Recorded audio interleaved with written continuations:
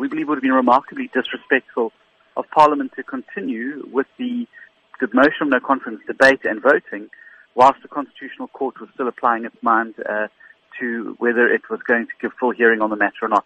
And so we believe the right decision has been made. Proceeding with the debate would have rendered the decision the Constitutional Court would come to moot anyway. Is it known where this particular proceeding stands at the Constitutional Court? Well, we won't know. They've asked for all the affected parties to provide papers, which they're doing, and there's a return date of the 21st of April. And then they will obviously give further direction or judgment on the matter. How long after that particular date could a motion of no confidence be set aside? Well, I think the communication from the Speaker said that we'll schedule it once we return, which is the first week of May. Programming committee will meet and schedule an appropriate time for the motion of confidence to be debated.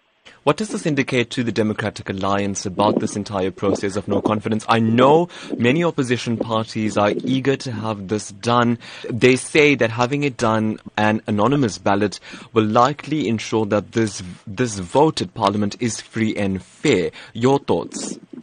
Well, I certainly think that what the secret ballot will do is provide those members of the ANC to consolidate around the idea that President Jacob Zuma must go.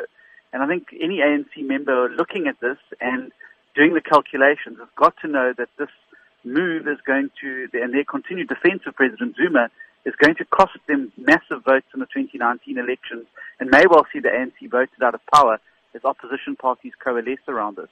And so I think that there are people in the ANC who don't like President Jacob Zuma, don't like what he's doing to the country and their party, and want to vote against him. And this motion of no confidence, and particularly the secret ballot, gives an opportunity to do so without fear of being victimized. But you've had several votes of no confidence, and the ANC two-thirds majority has managed to ensure that President Jacob Zuma stays firmly in his position. What's the difference here?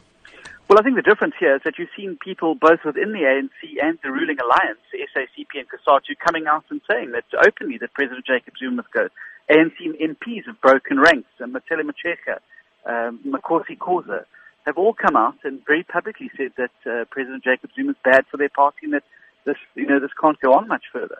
And so I think that also this is the first time that you've seen this confluence, this coming together of such a wide variety and a cross-spectrum of South Africans from all walks of life and backgrounds, and putting aside their political differences. So I definitely think there's a far greater momentum now than ever before.